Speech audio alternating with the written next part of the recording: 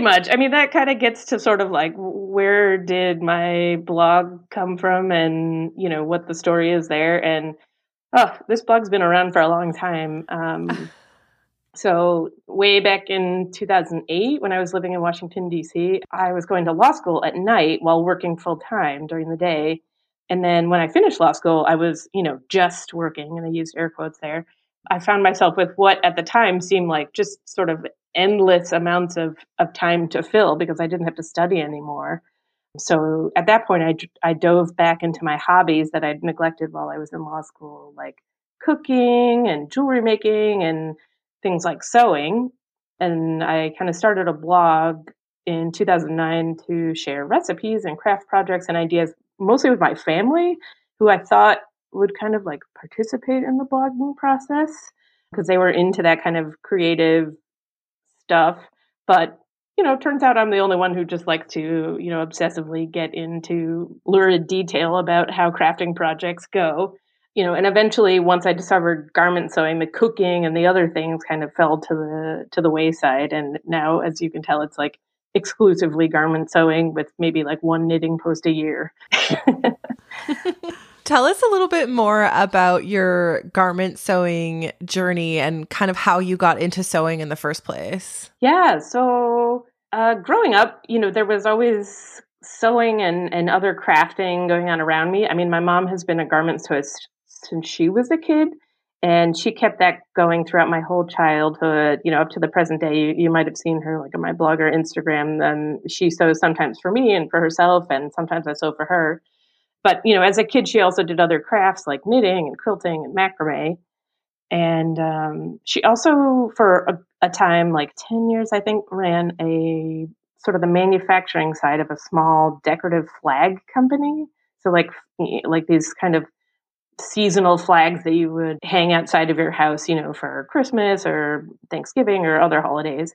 And so our house, specifically our basement, was always full of like massive rolls of fabric and patterns and sewing machines and other paraphernalia, including an enormous counter height cutting table with a fabric roll holder that makes me so jealous to this day. So, the sewing and crafting was all around me, but I was like not really into it when I was a kid. I made like the odd pillow or pajama pant with my mom here and there, but I didn't really have the patience to sit down and sort of figure it all out until I moved abroad. And that's really when I got into sewing, and specifically garment sewing. And what was it about moving abroad that triggered you to dive more into sewing? Yeah, so we moved from Washington, D.C. to Jakarta, Indonesia back in 2011 for my husband's job. And I wasn't working at the time because it's a little bit hard to find work sort of as this trailing spouse, I guess. And I was a little bit lonely. I was like, experiencing some culture shock. And frankly, like I'm a big girl. None of the clothes there fit me. So I had the sewing machine that I'd had and was kind of feeling a little bit inspired by all of the Indonesian batik and ikat fabrics that I saw around town in Jakarta. And this was like about the same time that PDF patterns were also starting to come out, which were like a huge deal for me because I couldn't really get paper patterns or mail at all really in Jakarta. So PDF patterns were like really convenient and kind of launched my interest in garment sewing. And I don't know, I just kind of fell down the rabbit hole of downloading these patterns and printing them out and, following the instructions and the sew-alongs and blog posts and things that were associated with them. So, I think some of my first projects when I was living in Jakarta were Grain Line Scout Tee and the Colette Sorbetto top, both of which I made out of like these gorgeous hand-woven ikat fabrics and stuff that in retrospect, I'm like, what was I had no idea what I was doing. And I'm just jumping in with these like amazing fabrics, but, beginners. And did you get any reaction from locals or fabric store owners in your area living abroad when you would wear these fabrics and make stuff with these fabrics? I wouldn't say like in the fabric stores, but I think definitely other folks that we interacted with were like, in Jakarta in particular, like people were like super jazzed. They were like, "Oh my God, you're wearing batik. That's so cool!" Like, and people, wore these traditional fabrics there all the time, kind of mixed in with their sort of everyday kind of modern clothing. They would make modern clothing out of the batik and ikat fabrics. So it was pretty cool. And people were really receptive, to me making stuff and out of their traditional fabrics and wearing it. So that was awesome. That is so cool. I have to thank you because when I went to Bangkok a couple of years ago, I used your blog post where you detailed how to shop for fabric and how to go on Sempang Lane and which shops to go to. And it was so helpful. And even though the post was a little bit old, I think a lot of those shops are still there. And it was really amazing. I got to follow along with all your pictures. I was like, oh, this is the linen one that Meg was talking about. I would go in and it was just super, super fun. So thank you for that. And if anyone else needs Bangkok shopping advice, check it out. Yeah, I kind of put together that post because I was like, well, someone will find this useful. And I was kind of putting it together from the perspective of walking through Bangkok's, fabric district for someone who doesn't speak or read Thai, which I didn't, so kind of trying to just take a picture of like, what does the sign look like in front of the store, and then dropping a pin on Google Maps where it was and stuff like that, just to, make it a little more accessible to people who are in town in Bangkok. Because, a lot of folks around the world end up coming through Bangkok either on business or vacation travel. So, sewists, they're always going to want to find the fabric area. So did you move to Thailand right after Indonesia, or did you live anywhere else abroad in between there? I kind of jumped along there. Yeah, I moved from Jakarta to Bangkok in 2013. Mm-hmm. I remember that's when I would have started following you, because when I started following you, you were living in Bangkok, and I recall you sharing a lot of resources and fun guides on your blog. So I love that that's a reference for people, and we'll definitely link that in the show notes. Another thing that you share a lot about on your blog is pattern testing, and we're super excited to chat with you about that. You pattern test for many designers, and your blog is such a great resource for checking out new patterns because of that. So I think we should get into pattern testing a little bit. Yeah, let's do it. Okay, so first off, maybe tell us how you got involved in pattern testing in the first place. How did you get from just like sewing as a hobby at home to becoming a pattern tester? Oh man, I was kind of thinking back in preparation for this recording, like what was my first pattern test? And I went back through my blog and I found that my first pattern test was the True Bias Hudson pants. And I was thinking of how I signed up for doing that pattern test. And I think that I had just been following Kelly's blog, and I loved her style. I loved her hair, as everyone does. And she just posted, she put a blog post up saying, "Hey, I'm looking for pattern testers for this new pattern I'm thinking of releasing." And I just, signed up, and there we went. We may have commented back and forth on each other's blogs a couple of times, but I didn't, know her or anything. Caroline was just looking excited because she was in that test too, I think. Yes, I was. Yeah. Oh, that's so funny. That's a small world. I think that was my first pattern test too. I definitely have not done as much pattern testing as you. I've only tested a few patterns, but that was my first one, and it was similar. I was following Kelly, and I just loved her, and I loved her style. And when she was looking for testers, I was like, pick me, please. So what was that experience like for you as a new pattern tester? Were you nervous getting into it? Were you kind of like unsure? Tell us what that was like. I guess I was a little bit nervous. Honestly, because I'd never done it, I didn't really know what to expect, but I knew that I loved sewing. I knew that I loved, patterns and trying new patterns. And the nerdy lawyer in me also loves editing and, constructive criticism. So I figured that I had the sort of pieces that would set me up for success in this world. I guess I was maybe a little bit nervous, like, well, I don't know anything about pattern drafting or anything like that. But, I don't think that being a pattern tester necessarily requires that in retrospect. Yeah, I just kind of jumped into it. Honestly, I don't think I thought about it that much. I was like, this sounds like fun. Let's do it. It is great when you have those testers that are very detail oriented and can get out the red pen and go through the whole pattern, but everyone brings something unique to the table, I find, and you don't have to be super well versed in pattern drafting or sewing or editing and all of those things. You can just have the one thing that you bring to the table, and that's what's so great about pattern testing.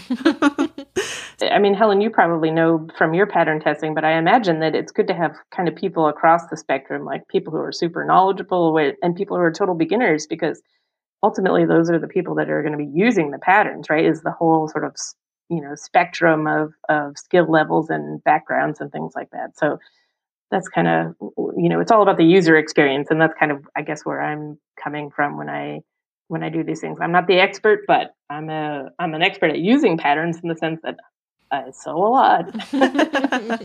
How many patterns do you think you have tested over the years? Is there like a number that comes to mind?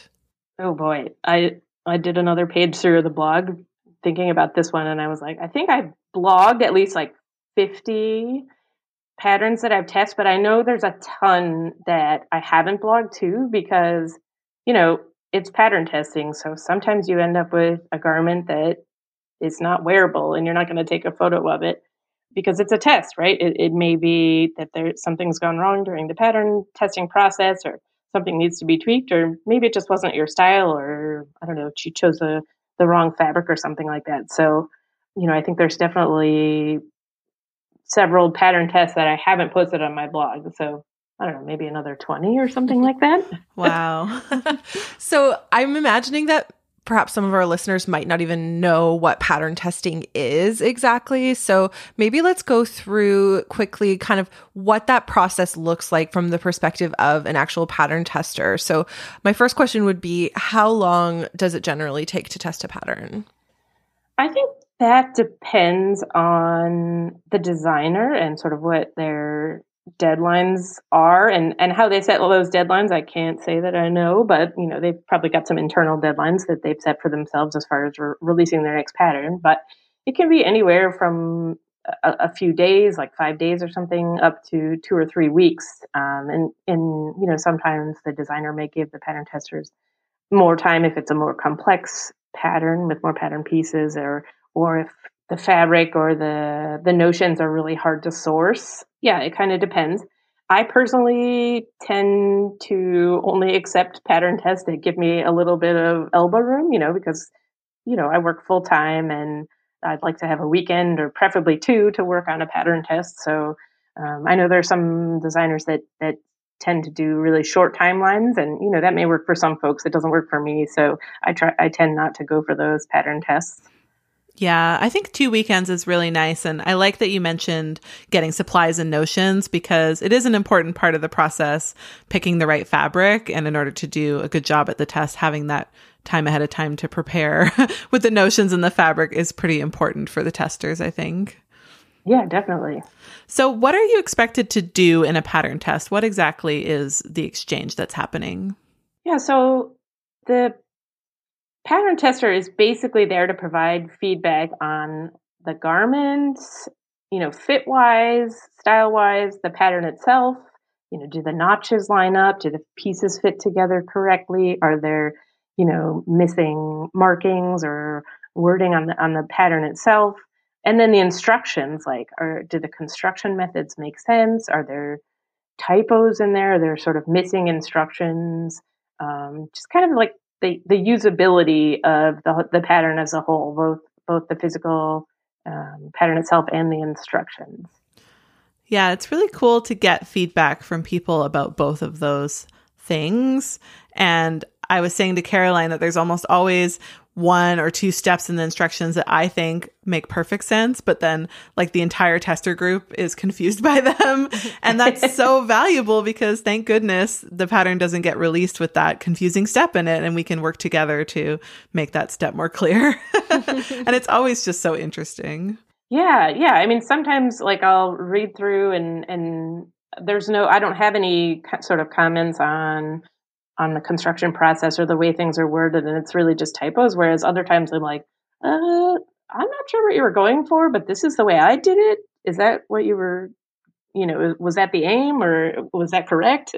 And it's sort of a conversation back and forth on like what might be the easiest method, because, it really depends on the designer too. Like some are coming from kind of a production design, background, and some, I don't know, I guess all designers are coming from a different perspective. And so the construction techniques may be different, and there may be one that's better for home sews versus, like garment production setting or things like that. I don't know, and sometimes it's literally just like, does this make sense, or is this understandable? Like you said, Helen. Yeah, it is so interesting to see all of the different construction methods that can result in the same, final product. I'm thinking of like a front fly, and how there's like a dozen different ways that you can do a front fly on a jean. And I've seen many different construction methods in pattern instructions. And I always kind of wonder, like, why did this designer come down on this particular method? Maybe it's from their own industry experience, or from feedback from testers, or just something that they think is,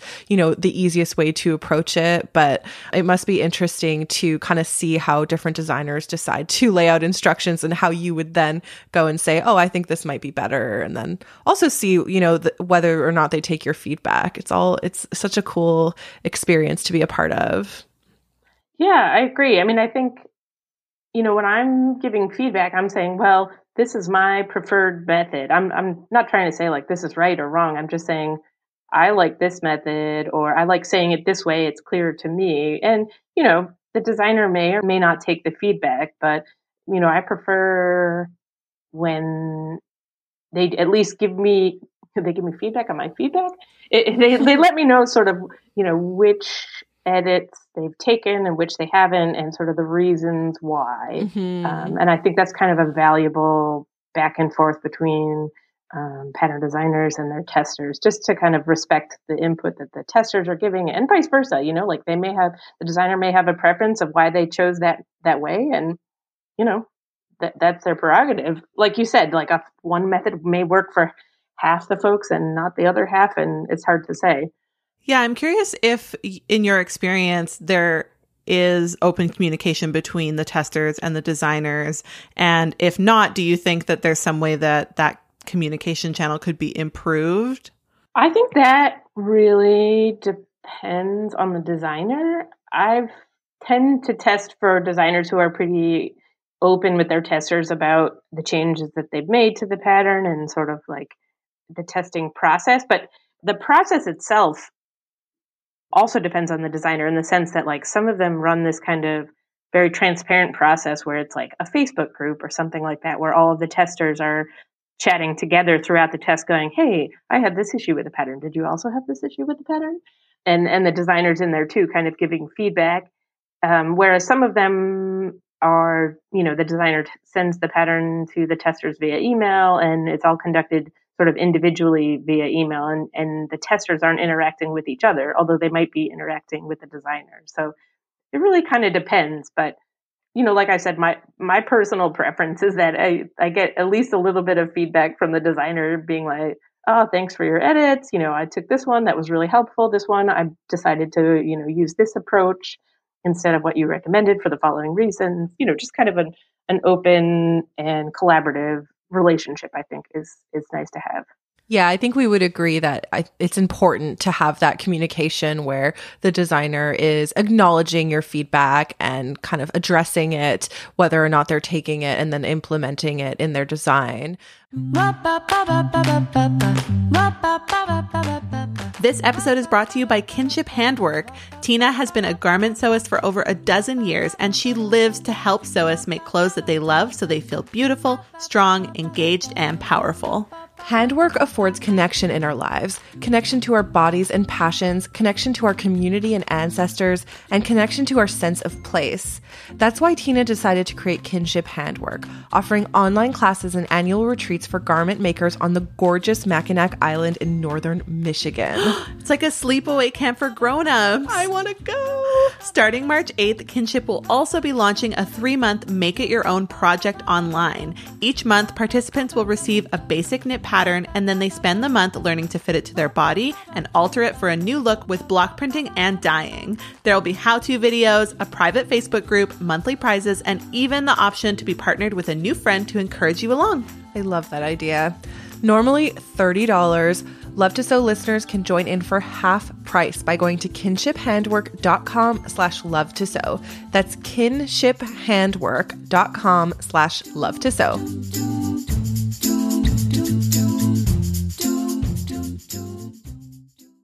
But I do feel like we have this kind of unique opportunity to chat with you because you've tested so many patterns for a lot of different designers. So we kind of get to have this like peek behind the curtain in the pattern testing world. And I wonder if you could speak to any maybe particularly unique pattern testing experiences or particularly positive pattern testing experiences that you've had, and give us some like specific examples of, some of your favorite experiences pattern testing. I don't know. I mean, they're all pretty fun. I think they can definitely, like I said, be a little more interactive if there's like this Facebook group or some other sort of forum where the pattern testers can interact. I think that people can bounce ideas off of each other, and it can be a really interesting process that's enjoyable for the testers, but also gives the designer a lot of feedback too. I don't know if I have like a specific pattern testing experience that was really unique. I mean, I can say the one that I think that was the most exciting I think back when I was testing for, I still test for Cashmerette. And I think, when I was testing her Appleton wrap dress, her first release, I just remember thinking like, oh, this dress, like this is going to be huge, right? Because she was launching this pattern company aimed at the plus size market, which was, so underserved at the time. I mean, obviously it's still underserved, but getting better. But like at the time, it just felt like, oh, this is going to be a big deal. Like, I'm so excited to be part of this. I'm so excited to be, providing feedback on this pattern that's just going to be kind of a bomb in the sewing community, and in a positive way, of course. Yeah, it is so much fun in the tester group when you get to see other people posting the make. And a lot of times there's a lot of excitement because it's the first time that people are really seeing it, other than maybe a line drawing or the designer's initial versions of the pattern. So seeing it on all these different bodies, everyone's starting to get excited. And that's why I personally like having the Facebook group, because it does feel like a little micro community. And we wanted to ask you about those other elements, or I guess benefits of pattern testing, like, for example, being a part of a smaller community like that. Do you find that to be a reason why you enjoy the process? Yeah, I think that process, when you can kind of interact with the other pattern testers, and some of whom from interacting with them in Instagram and Facebook and other places, but some of whom you may not have met before, or you're not aware of their work, and to see their kind of feedback on the tests. And I think it can be, I learn a lot from pattern tests, and obviously get to meet a lot of people too, sort of via the internet, of course. But, I think the community aspect is pretty fun. I do think one of the critiques of kind of the way pattern tests run, is that there can be kind of a sense from people that pattern testers are like some sort of clique, that it's kind of a selected group. And, I think once upon a time that may have been the case, but certainly, especially as, more pattern companies are expanding their size ranges and things like that. And there are just more pattern companies out there generally doing pattern testing, that the sort of community has widened in a positive way, in the sense that more people are testing, more variety of bodies and levels of sewing, and it's expanding, and expanding your community is obviously always good. So Yeah, absolutely. I have seen that feedback about pattern testing being a little bit cliquey, and I think it has improved over the years. But I wonder if we could speak to that a little bit, and whether you have any advice for any of our listeners who might be interested in getting involved with pattern testing. Like, I wonder, did you reach out to a lot of different designers that you liked, or did you just wait for those pattern testing calls? Like, what would you recommend? mostly I just follow the designers that I like, and I kind of keep an eye on their blogs and social media feeds and newsletters, and sort of any way that they put out information to the world, and look out for tester calls. Because I find that each designer kind of does it in a different way. Some kind of have an open call for testers on their websites, where you can sign up whenever you like, and then for each pattern, if they need additional testers, they'll reach out to you. Other designers will put out a new call, sort of open call for each pattern. Some kind of have like a roster or two of testers that they may add to over time as people, drop out or can't make a test because of life reasons. And, sometimes designers are looking to fill testing spots with someone in a particular size or sizes. I just say keep an eye on folks you like, and yeah, you could reach out to them too. I've never done that personally, but I think that, like I said, that some designers are always looking for more testers. So get your name on their list, and maybe something will pop up. Yeah, I think that's a great tip. I always enjoy when I get people volunteering in my inbox and put them on my list and give them a try. And it is an interesting process working with a group of testers. I like personally to have a balance between people I've worked with in the past, because I know their bodies, first of all, and I know what kind of feedback they're going to give me, what's important to them, and I can get a variety of feedback. Working with the same people over and over again is really helpful. But I also want to have lots of new people in there, because it's always bringing fresh perspectives. And it can be difficult because sometimes you try out people, and of course it's fine if people have emergencies or they can't make the test. That never bothers me. But sometimes people just stop replying to my emails or never finish the test and never get back to me. And that can be a bit frustrating. So I'm always trying to build a nice core group of people that I can continue to work with. But I also want to add to that. Yeah.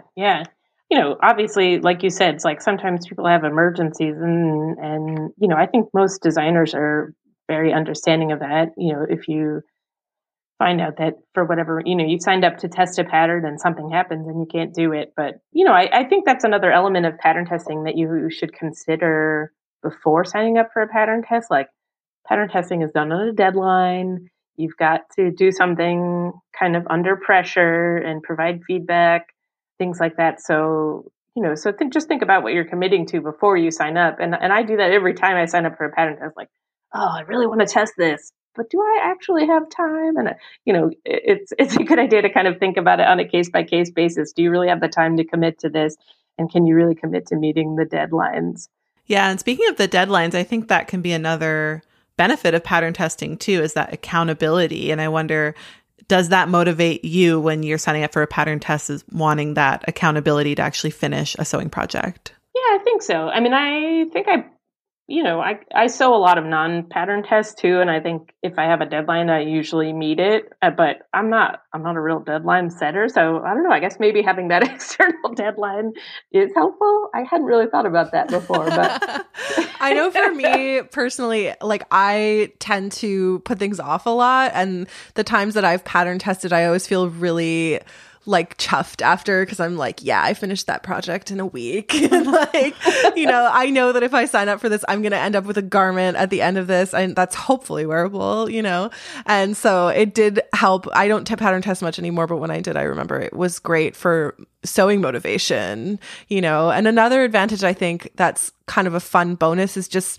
sort of getting in on the ground with those designers that you like, kind of being able to get a sneak preview or being able to be part of the, development process of the pattern and feeling like you're contributing to that designer's, finished product in the end. Having a hand in that, I think, is really fun. Oh, definitely. I mean, that's honestly, like, that's the most fun part of it. You get a little peek behind the scenes, behind the, the velvet curtain, if you will, and feel like you're kind of contributing to the sewing community and to this finished product that, you can feel proud of it. And that's really satisfying, I think. Yeah, definitely. So I want to talk a little bit about compensation, because there's definitely been some conversation in the sewing community around pattern testing and compensation. And Jillian, one of our past guests from Crafting a Rainbow, actually wrote a whole blog post, and she polled her Instagram followers as well. And the results of that were really interesting. So I thought we could talk to you a little bit about it. And I'd love to know, first off, just what your experience has been like in terms of being compensated for pattern testing. Yeah. This is a question I think that, has had me kind of thinking and researching and talking to other sewists and talking to designers over the past few months. I mean, and before that too, but especially since, Jillian's blog post came out and since you guys asked me to take part in this podcast, I knew this was going to be a big part of it because, it's a hot topic. It's controversial and rightfully so. So, I think from my experience, compensation for pattern testing kind of varies pretty wildly between designers. I'd say that for the most part, designers always provide a copy of the final pattern to all of the testers once it's released. That's like the ground level sort of minimum compensation for pattern testing. But I have noticed that there's sort of a trend over time of designers providing additional compensation and, beyond just a copy of the final pattern, like covering fabric costs or sort of giving a flat fee. I guess they kind of estimate how much the fabric and notions might cost and give the testers a small fee for that. I've had pattern designers provide like a little gift card or sometimes another pattern from their line. So you can kind of go back through other patterns that they've released and choose one of those sort of as your compensation for pattern testing. sometimes designers will arrange for a special discount at a store like Fabric and Notion's shop for testers, so that the testers can go to that shop and get discounted fabric in order, to do their testing. And then I've also had, this is pretty rare, but I've had like a designer send fabric specifically for me to use. Another thing that this came up recently with a pattern test that I did is, typically these are indie pattern designers, so they send you like a PDF copy of the pattern to be tested, and the tester is sort of on their own to print it out for the test. But recently I tested for a designer who ordered copy shop prints of the patterns and had them sent directly to testers, which for me was like fabulous. I was like, oh, this is really helpful because it saved me all that time, taping the PDF together or going to the store to get the copy shop print. So for me that, it wasn't compensation necessarily, but it sort of set it up so that the pattern test was a little bit easier for me because it took a step out of the process. Yeah, I really like that tip. And getting a pattern from the collection, I think, is also a really great one. I'm going to implement those. This is why we have this show,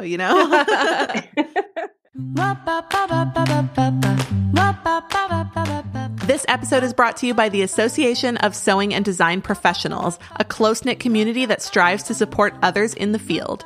They provide education and support to existing small businesses as well as those interested in starting their own sewing business. They offer memberships to retired sewists, new and existing business owners, and to students. Along with an amazing support system, members receive special discounts from trusted vendors across the globe. This is such a cool resource for anyone interested in starting a business in the sewing world. Totally. And you connect with members throughout the US and Canada whose specialties range from alterations and pattern design, education, custom clothing, wedding gowns, to sewing retail. This is the ASDP's 27th year as an organization, and they are hosting their 2020 annual conference titled Grow Your Business on October 8th to 11th in Boise, Idaho. Go to sewingprofessionals.com for more details or follow them on Instagram at ASDP Global. Are you interested in becoming a member? Well, now's the perfect time. New members get $35 off their application by going to sewingprofessionals.com/join and using the code WELCOME. That's sewingprofessionals.com/join, code WELCOME.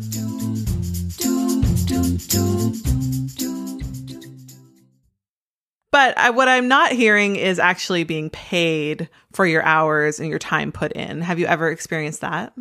No, I have not. I guess designers have sent me, like I said, sort of like a small fee, but it's not sort of based on hours spent sewing the pattern and providing feedback. It's more like, here's, this should hopefully help offset the cost of the materials that you used. Mm-hmm. Yeah. And I think that's a nice gesture as well. I do wonder, I know you can't speak for everybody, but just from your own experience, and obviously you enjoy pattern testing and you come back to it a lot, but what do you as a pattern tester feel like you get out of that experience of pattern testing? If you're not getting paid and you've agreed to not get paid in the process, like why do you continue to do it, I guess is my question. Yeah, we kind of talked about this earlier. Like for me, it's sort of the intersection between sewing, my hobby, and then, the kind of things I like to do professionally. So it's kind of, I just enjoy the process of it. And there's that community element and things like that. And I'm going to quote Jillian here from her blog post, but she said, "It's a sign of my own privilege to be able to work for free and use my own time and resources to benefit someone else's company." And I think in my case, that's totally true. I'm coming from a place where I have the time and money to spend doing the pattern testing. So I'm not too worried about it, personally, but then at the same time, there's this conversation about is not paying pattern testers for their time fair? Is it ethical? And I think that's a really valid question. And I've been scratching my head and mulling it over and over again for the past few months. And I'm not sure I have the answer, but yeah, I don't know. I know I think it's a complex conversation, and I think there's room for a lot of different standpoints and opinions on this. And it's such an interesting conversation. And I think it'll continue to be an interesting conversation. I do think that for a lot of the small indie pattern designers that are out there, they probably couldn't support paying somebody, like they couldn't afford to pay a whole pool of pattern testers for their time. So that's where, those other kind of arrangements come in, where they try to provide the fabric or just do their best to, make it a really positive and easy experience for their pattern testers, and hope that being able to get an advanced copy of the pattern and be part of that, little micro community is enough, in exchange. But I think it's a very interesting, interesting topic. Especially given just the number of people that want to be involved in pattern testing and do volunteer for it, knowing that there is no compensation. I struggle a lot with it too. And one of the reasons why we wanted to bring it to the show is to have this conversation about it. And so we want to invite our listeners to give us feedback as well. We'll be on Instagram when this episode comes out, and we want to talk about it. Yeah, I'm really interested to hear what people say. I mean, I know that there's already been a lot of conversations about it, and I think it's important to keep talking about it and kind of get to a place where people are comfortable. Because I think there's sort of not arguments, but there's sort of reasons on both sides. Like you said, some testers want a pattern test knowing that it's uncompensated, but and the pattern designers, when they're starting out a small company, it can be hard for them to pay for pattern testers when their business is sort of in those fledgling stages. But at the same time, then it kind of does, make you ask questions like, well, at what point does a company get big enough that they become sort of obligated to pay for testing, or should that testing cost be incorporated into, the pattern production process from the beginning? I don't know, maybe, and does not paying testers, this question has been brought up, does it sort of perpetuate the undervaluing of our labor and of women's labor specifically, since, it is really a lot of women doing this kind of pattern testing. I mean, not exclusively, obviously, but there's a lot of questions. Yeah. And I think also after the pattern's released, there's a lot of post pattern launch promotion that seems to happen, especially when designers are working with people like yourself who have blogs. And it's not necessarily like quid pro quo promotion, but it can seem that way to people viewing the pattern tester roundups or seeing blog posts come out. So how do you feel about that after launch phase of the pattern testing process? Yeah, I mean, I think that's a very valid concern, is that sort of, uncomfortableness with the gray area between like pattern testing, pattern reviews, and pattern promotion, and sort of what's appropriate there. And, I know for me, I don't do pattern tests if I'm required to provide like a styled photo, or post my tester version on social media or on my blog or something like that. Because for me personally, I think that's where it crosses the line into promotion. Not that promotion is bad, but just that I think that there should be at least some line between the two of them, and it should be a little bit brighter. I also think and I'm not anybody's lawyer here, and this is not my area of expertise in the law, but I think there may also be legal implications here that we're not even thinking about. I know in the U.S., the Federal Trade Commission has come out with some sort of rules about disclosing things anytime you have sort of a connection to a brand that you're posting about on social media. And, do those requirements cover pattern testing? Is that sort of implicated by it? I don't know. That's something that I'm looking into personally, and I think, others should consider. Yeah, I mean, I definitely imagine if you were being compensated monetarily, then it probably would apply. So that's such an interesting question. This is so layered. That's why we have a lawyer on the show. I am not your lawyer. I'm not giving you legal advice. Disclaimer. I thought it would be appropriate to kind of round off this conversation with a quote from the lovely Jillian, because I think she put it really well in her blog post. She said, Fundamentally, I think most of us want to feel appreciated and that our time and feedback was worthwhile. That means we expect to be treated like adults with the right to pass on a round of testing or even miss a deadline on occasion. We want designers to actively listen to our feedback and see changes made to the final pattern. We expect a reasonable deadline and no requirement for advertising or pretty finished photos. I'm happy to say that 90% of my pattern testing experience have met all of those criteria and have been therefore a pleasure.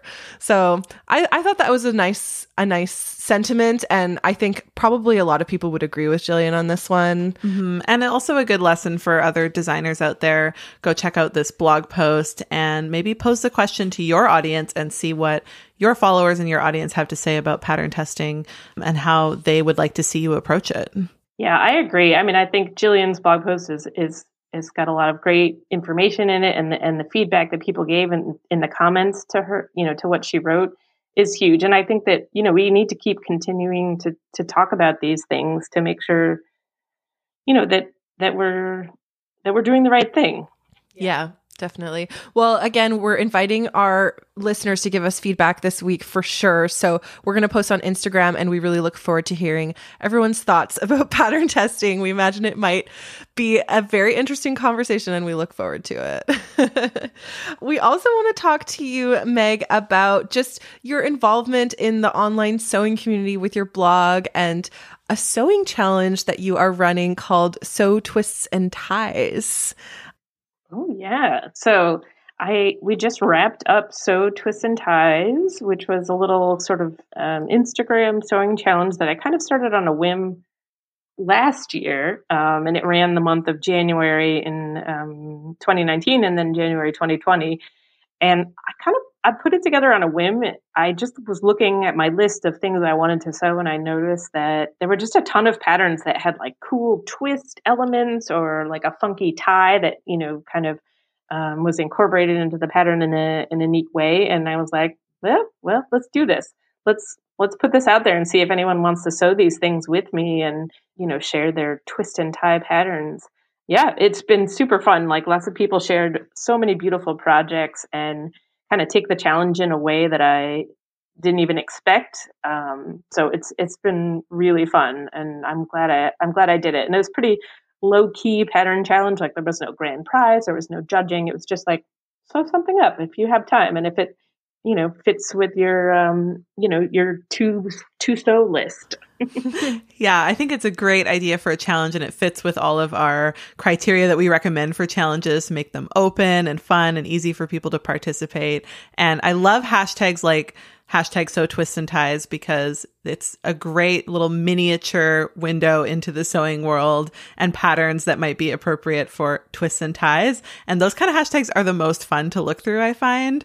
And there's so many. Like this challenge has really become very successful. I want a tie pattern just so I can participate. Well, this is the fun thing about a casual like challenge like this is it never ends too. So like people, I mean, I just looked this morning, like people are still adding stuff to the hashtag. It's like there's so much inspiration there. So, keep sewing your twists and ties, even though we're not, officially running the challenge right now. Because it's just pretty cool. That's awesome. Yeah, it was such a fun challenge to watch. You're also an editor with The Socialists, and you've also been involved in the Curvy Sewing Collective. So tell us a little bit more about that and the work that you do for those communities.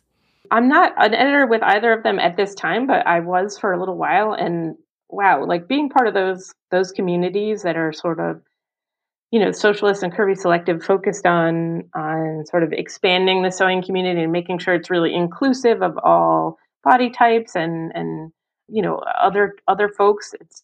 It's just been such a pleasure because, they're really great resources to share knowledge about sewing and experiences with sewing. And I don't know, I just really loved participating in both of those things.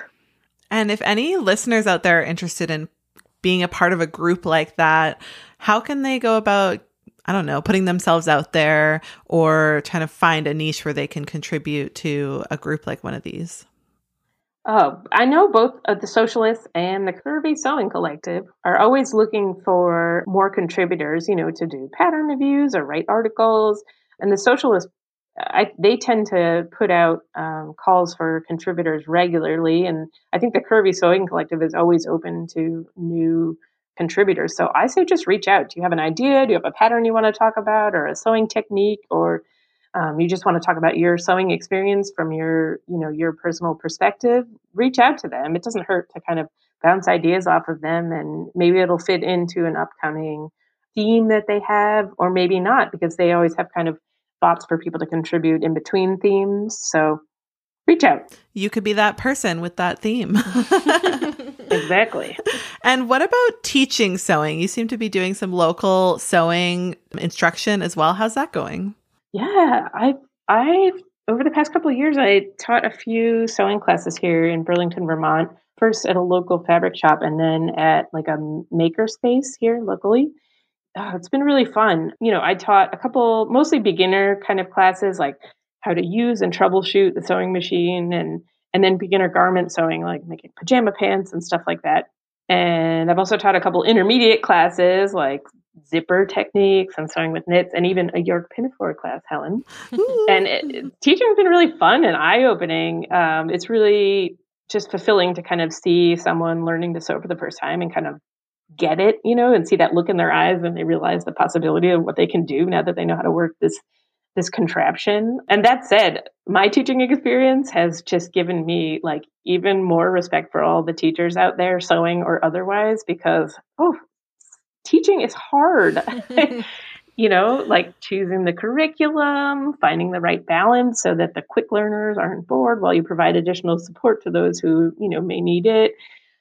Just bravo to all the teachers out there. Yes, it can be challenging, but I find it always goes by so fast too. When I'm in the moment, it's like the class is over before I know it, and everyone's got their final garment, and then you can just sort of breathe again.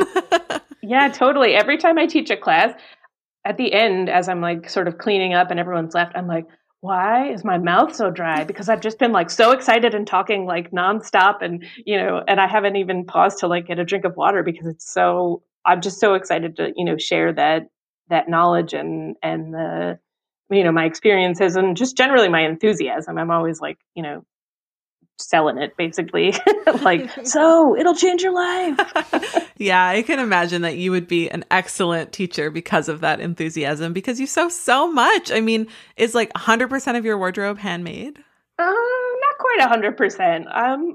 Like I don't do bras and underwear really yet. Like I've dabbled, but I'm not there. I haven't really done like a full on lined, winter coat yet, which obviously is pretty necessary in Vermont, but I'd say the vast majority of my wardrobe is handmade, which I love. It, like, for me, it just feels so good every day to kind of put on something and be like, I made this. Like, dude, like, check me out. Can you tell us about some of your TNT patterns, or perhaps a favorite piece that you've ever made? Oh, man. I don't know if I have a favorite piece ever. I have a lot of TNTs, like, I love the cashmerette patterns. I've made like a bunch of her patterns multiple times. I've got a couple style arcs, like the, oh gosh, I'm blanking on the name of it. It's like that waterfall drapey front kind of cardigan jacket. I wear that one all the time to work. It kind of goes with jeans, or it goes with, work dresses for the office. Ooh, I think recently my Paper Theory Zadie jumpsuit has been a favorite, and I need to make another one because the one I made is very like not work appropriate at all because it's made out of kind of a tropical floral print. And I want to make like an all black one that I can throw a blazer over to wear to the office. So that's definitely been a favorite. Amazing. We're going to do an episode about TNTs soon, so we're getting all the good juice. And what's coming up for you? What are you going to be up to for the rest of 2020 and beyond? Oh man, I don't have any big plans. I think I'm just going to keep sewing along. I've got a denim jacket in the works for my husband. He specifically requested it, so that's going to be exciting. And I've got some baby clothes to make for friends who are expecting. And of course, I've got a couple pattern tests too. Of course. Yeah, I kind of stepped down from some of my bigger things just so I could take the time to kind of just relax into sewing and just really enjoy it. So I'm hoping to kind of slow down a little bit in 2020 and really dig into some fun projects. That's awesome. That seems to be a recurring theme for a lot of people this year, is slowing down and just sinking our teeth in some projects. But we love following you, Meg, and we're so excited that you came on to chat with us. Thank you so much. How about you tell our listeners where they can find you online?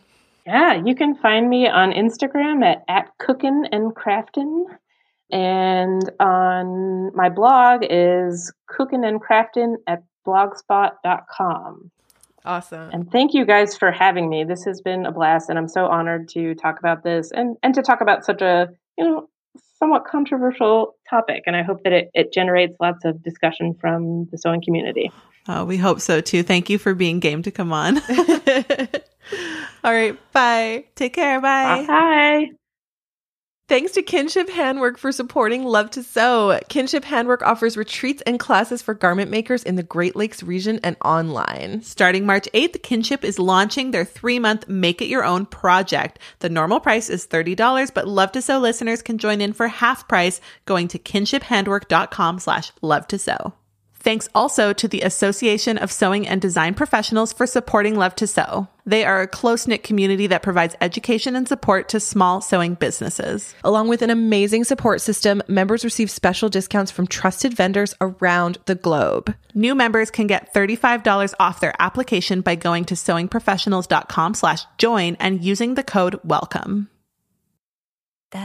That's it for today's episode of Love to Sew. You can find me, Caroline, at blackbirdfabrics.com and Helen at helensclosetpatterns.com. We're recording today in sunny Vancouver, Canada, and you can get in touch with us and get links for everything we talked about in this episode at lovetosewpodcast.com. If you are loving the show and you want to help us out, you can support us on Patreon. Contribute $5 or more a month and you'll get access to our bonus episode feed. Contribute $10 or more a month and get a 15% off discount code for both of our shops. You can use that discount code again and again, people, and a bonus mini episode from Melanie. Go to patreon.com/love-to-sew for more info. Thanks to our amazing podcast team, Sam Humphrey and Melanie Brister. And thank you all so much for listening. We will talk to you next week. Thank you. Bye.